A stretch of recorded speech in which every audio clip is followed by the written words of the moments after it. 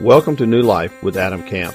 This podcast is a ministry of Rosemont Baptist Church in LaGrange, Georgia. Please visit us on the web at rosemontchurch.org. Enjoy the podcast.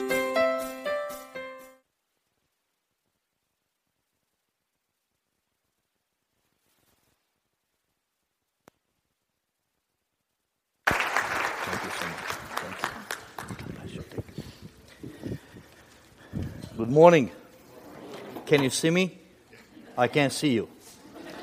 Well, I know I'm walking on a dangerous ground.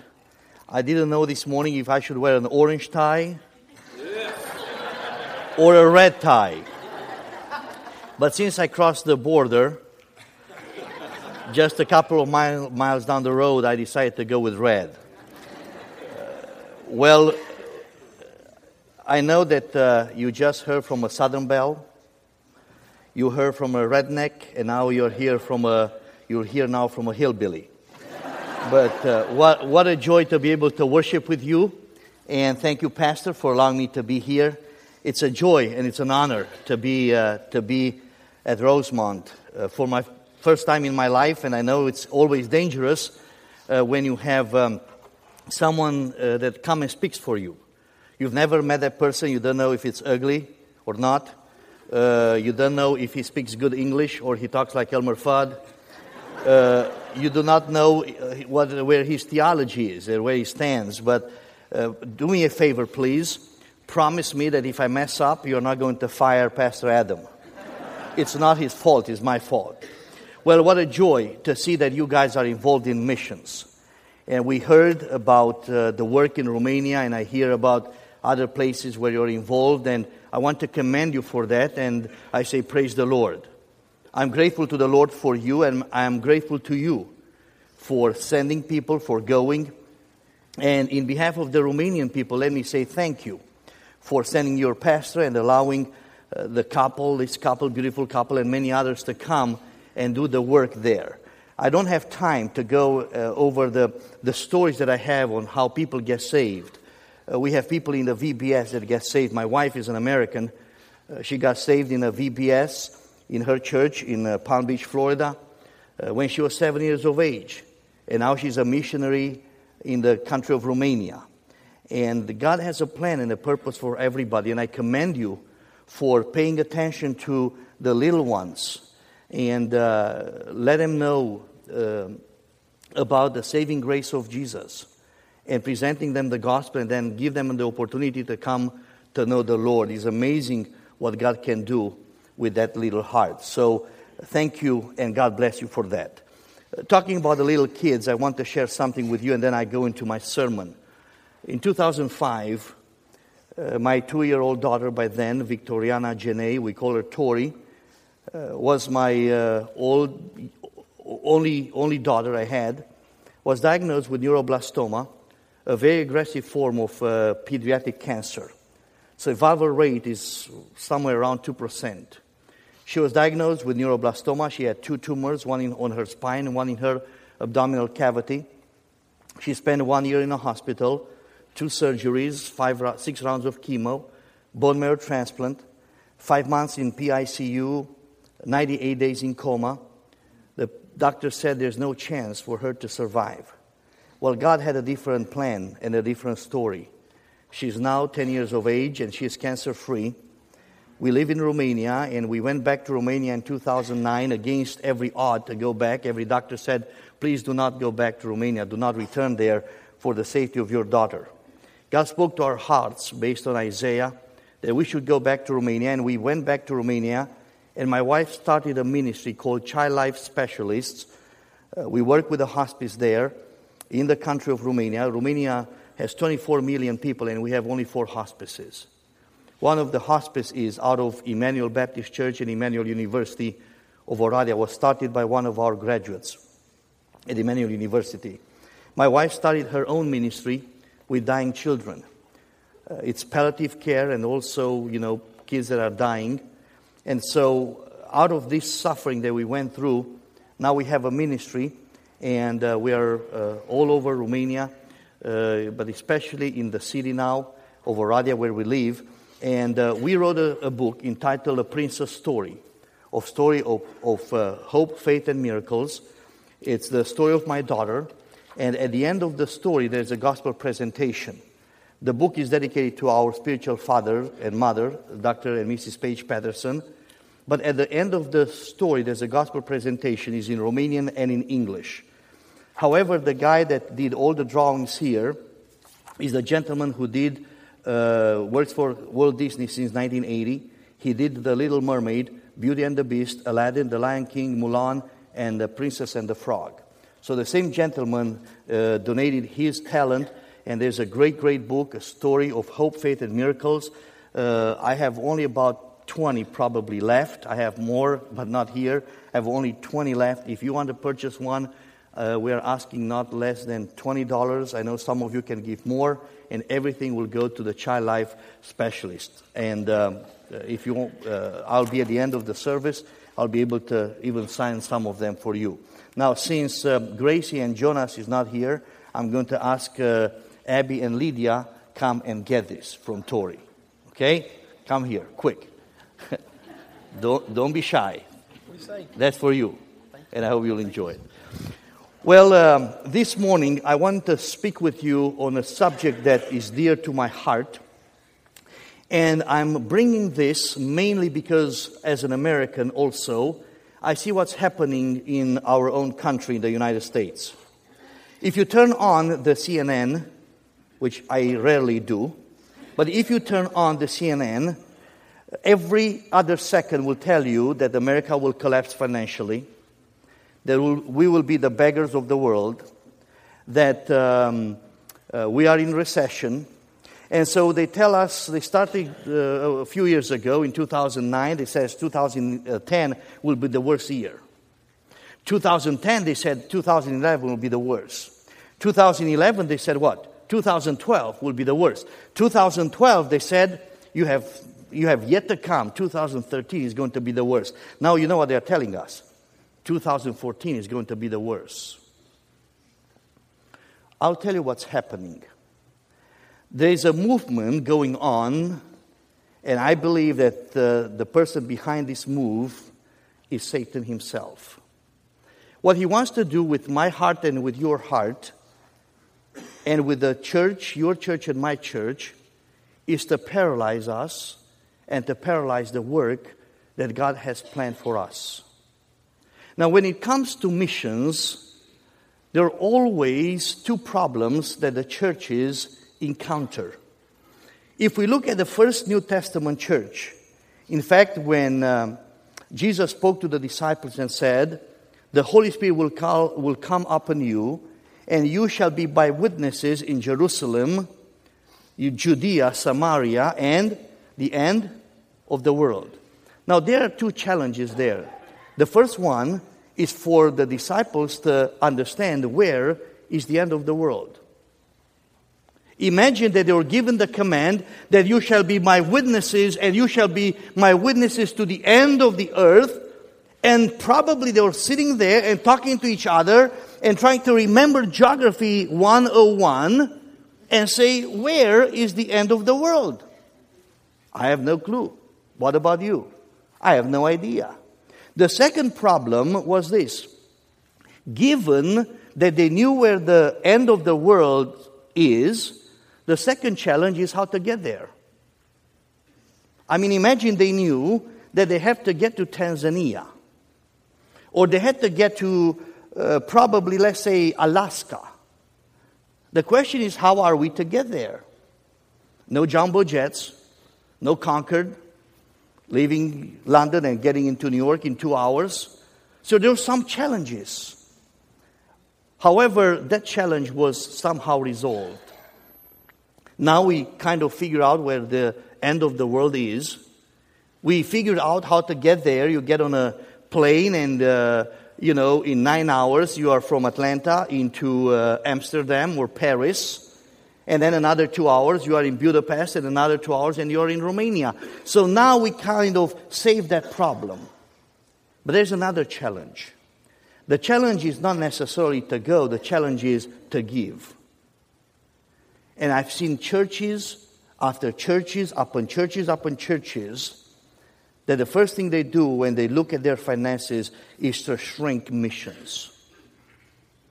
Oh, pastor, you don't understand. We cannot do it.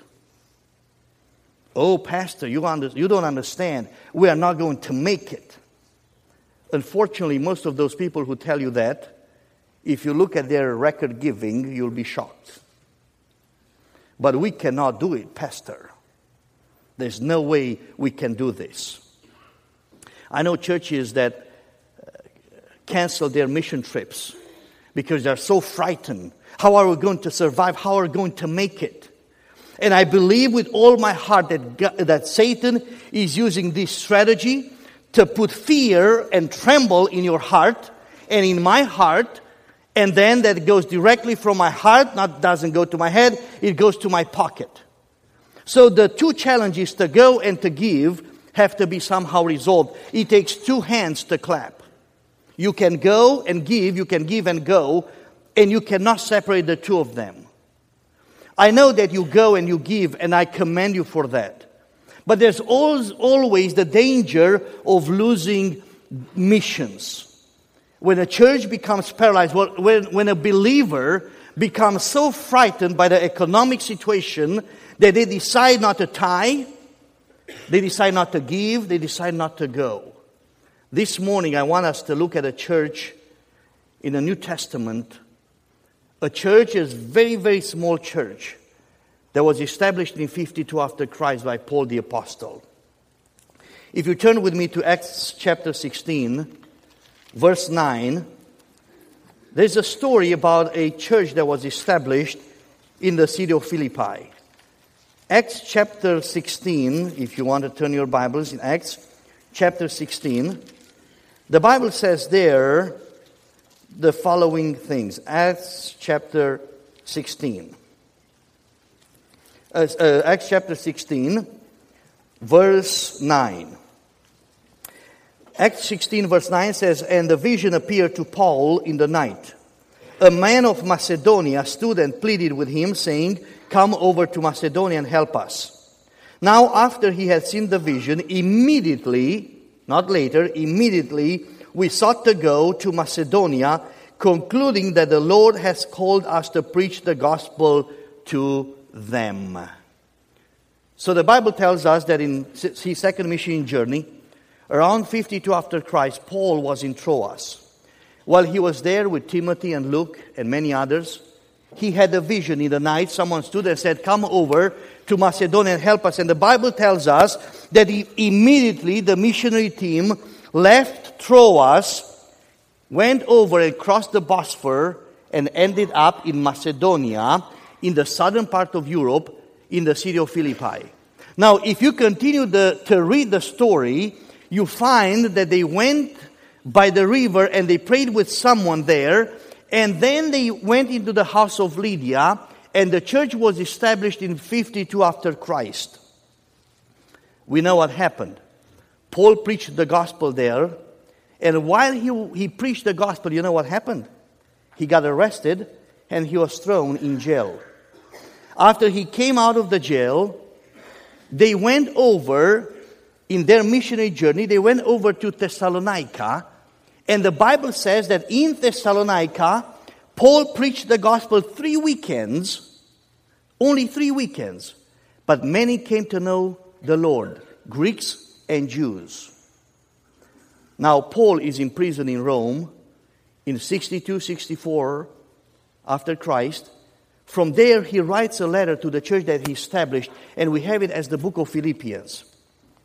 I don't have time to go over all the reasons why Paul wrote this letter, but one of them is found in Philippians chapter 4, verse 16.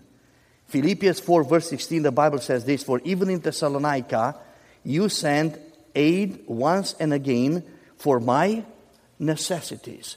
Do you know what happened? Paul left Philippi, and he was sent by the church in Philippi to go over to Thessalonica, and once, not only once, but twice or even more, the church sent something to help him on the field. Now I want you to see something. A church that had no building, Philippi, no budget, A church that was meeting in someone's house is sending a missionary team to Thessalonica. And from Thessalonica, the gospel goes over and gets into England, and from England comes to United States, and from United States it's going all over the world with one church that had no budget and no building. And let me tell you another problem they had. Not only they had no budget, they had no building, they had another problem. You know what the problem was? Turn with me to Philippians chapter 1, verse 29. They are encountering another problem, another challenge. Philippians 1:29, the Bible says, "For to you it has been granted on behalf of Christ, not only to believe in Him, but also to suffer." For what? For His sake. Watch this. The church in the city of Philippi is founded here to be in its incipient stages of persecution.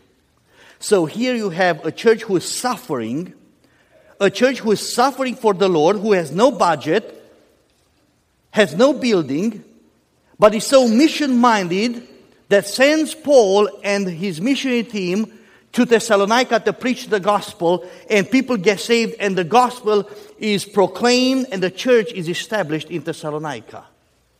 When we look at this, we probably ask ourselves, what is it about a church with no budget, no building, a church that's suffering for Christ, that's persecuted, that's threatened to be killed for their faith? How come they have such a vision and such a passion to send out, to go, and to give? If we look at this, we realize something that I want you to remember today. And that is this. The task ahead of us is never as great as the power behind us. If you leave this place and you don't remember any word I said, please remember this. The task that's ahead of us, of your church, is never as great as the power behind us. And with that in mind, I want to look today with you and some principles that we can learn from a small church with no budget, no building, a church that's suffering, a church that has a vision for lost. First of all, I want you to remember and look at this book. I want to realize, and they realize that they have a plan. Philippians chapter 1, verse 27, Paul the apostle says this to the church: "Only let your conduct be worthy of the gospel of Christ, so that whether I come and see you or am absent, I may hear of your affairs, that you stand fast in one spirit, with one mind striving together for the faith of the gospel." So what the church did, no building, no plan, suffering for Jesus, they realized that God has a plan for their lives and for their church. So Paul is explaining here the plan and says, you have this plan that God has given you, and that is to strive together for the faith of the gospel. They look at their calling, they look at their lives, and they said, even though we are persecuted, even if we have no money, even if we have no building, even if we have no budget, even if we don't have people to go, at least we can send someone. And they sent Paul. They realized that God has a plan for their lives. And you know that God has a plan for your church to reach not only people here, which you do so well, but also to reach the people and the nations across the world. The church realized that God has a plan for them, but also they remember, secondly, the presence of Christ, because you need Christ to be able to go with you, and you need to remember that He's always there to help you. In Philippians chapter 4, verse 5, the Bible says this: "Let your gentleness be known to all men, the Lord is at hand." The expression there, "the Lord is at hand," originally it doesn't refer, as we thought for many years, to the second coming of the Lord. It refers not to Christ returning, to pick up His bride, the church. It doesn't talk about the time frame, it talks about space frame. So when he says the Lord is at hand, that means the Lord is so close that you can reach Him just with the stretch of your hand. Let me ask you this: for a church that is so sold out to missions, who is suffering, who has no budget and no building, what can be more comforting to know that when they are sent out, they realize that God has a plan, but also they remember the presence of the Lord. Nothing can be more comforting to know that Christ is present. Number 3, they recognize the power of God in Christ. Read with me verse 13 from chapter 4. Chapter 4, verse 13 says, I can do all things through Christ who strengthens us. Now, I know that this is one of most of your favorite verses. But you know what? This verse is one of the most misinterpreted verses. If you go to a football game, Tim Tebow has what? Philippians 4:13. I used to play soccer when I went to Tennessee Temple in college to pay for my school. And we would be down 8-0. And you'll see these, my fellow American soccer players, man, we can do it, man. We can do all things through Christ. We had 5 minutes left in the game. I'm thinking, you are nuts. But this is one of the most misinterpreted verses. Oh, we can do all things through Christ. But read with me the context in which Paul writes this verse. Chapter 4, read with me in verse 10. But I rejoiced in the Lord greatly that now, at last, your care for me has flourished again, though you surely did care but lacked opportunity. Not that I speak in regard to need, for I have learned in whatever state I am to be content. I know how to be abased, and I know how to be abound. How to abound. Everywhere and in all things I have learned both to be full and to be hungry, both to abound and to suffer need. And in this context of financial crisis, he says, I can do all things, though, through Christ who strengthens me. The church in the city of Philippi recognized the power of God that is in Christ. And I want you to understand something. This power is the power unto salvation, is the power unto sanctification, and is the power unto service. You understand that this is the power of God in Christ who saves you and saves me. Is the same power of God in Christ who sanctifies me. And is the same power of God in Christ who does what? Who helps me to serve. And Paul talks about this power. It's not a power that we can win a game when we're down with 5 minutes to go and we're 8-0. This is a power that I can do when a financial crisis challenges my life to go and to give. I, as a believer who are saved and sanctified, now am ready to serve and recognize the power that God gives me in Christ. And fourthly, there's something else. This church learned not only to realize that God has a plan for them, not only to remember the presence of Christ, not only to recognize the power that is given to them, but also to rediscover who is the provider. Read with me chapter 4, verse 19. And my God shall supply all your need according to his riches in glory by Jesus Christ. You know what the problem is? Most of the times we forget who is the one who provides for us. You know what's the most amazing thing for me? Is to see that we trust God to provide our salvation in Jesus. What's the most important thing, isn't it? We trust God and we say, oh God, we put our trust in Jesus. We put our trust in you to save us. And he saves us with what's most important, our salvation, our eternity. But then we cannot put our trust in God when we have to give or when we have to go. Oh yes, Lord, I trust you. I trust you as my Savior. I trust you as my Lord. What do you say? Go and give? Are you crazy? But isn't this amazing? How Satan is using through all means to try to do what? To scare us. We cannot go. We cannot give. You never know what's going to happen. I know a church, I preached in that church a long time ago, had about $250,000 in a cemetery fund. And I asked them for support and for helping and for coming. They said, we can't come, we can't give. I looked at them and I said, you know what? I feel so sorry for you. You are more worried about the living than about the dead, about the living. You are more worried about the dead people than you worry about the living who have to come to the knowledge of Jesus Christ. You know, we say, well, it's tough, it's hard to go, it's hard to give. Again, I commend you for doing this. But my prayer for you this morning is that you will never let that thought that Satan is using now to paralyze the Americans, believers, to go and to give.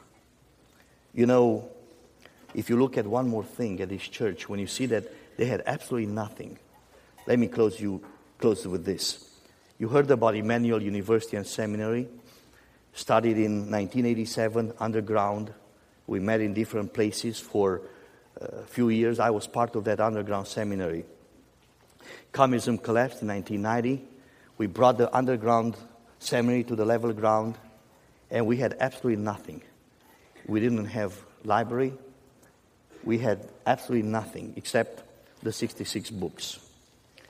And as we started the school continued to grow, and today we have over 2,600 graduates in 29 countries. We have 5 undergraduate degrees, 5 graduate degrees, and Lord's willing, we are starting a PhD program next fall. And you know what we started with? Nothing. But let me close with this thought. Nothing in God's hands is raw material. Nothing for God is raw material. You do not have to wait till you have something to go or to give. And my prayer is that you will never lose sight of missions, and you will never be in the danger of losing that mission. Thank you, and God bless you, Pastor.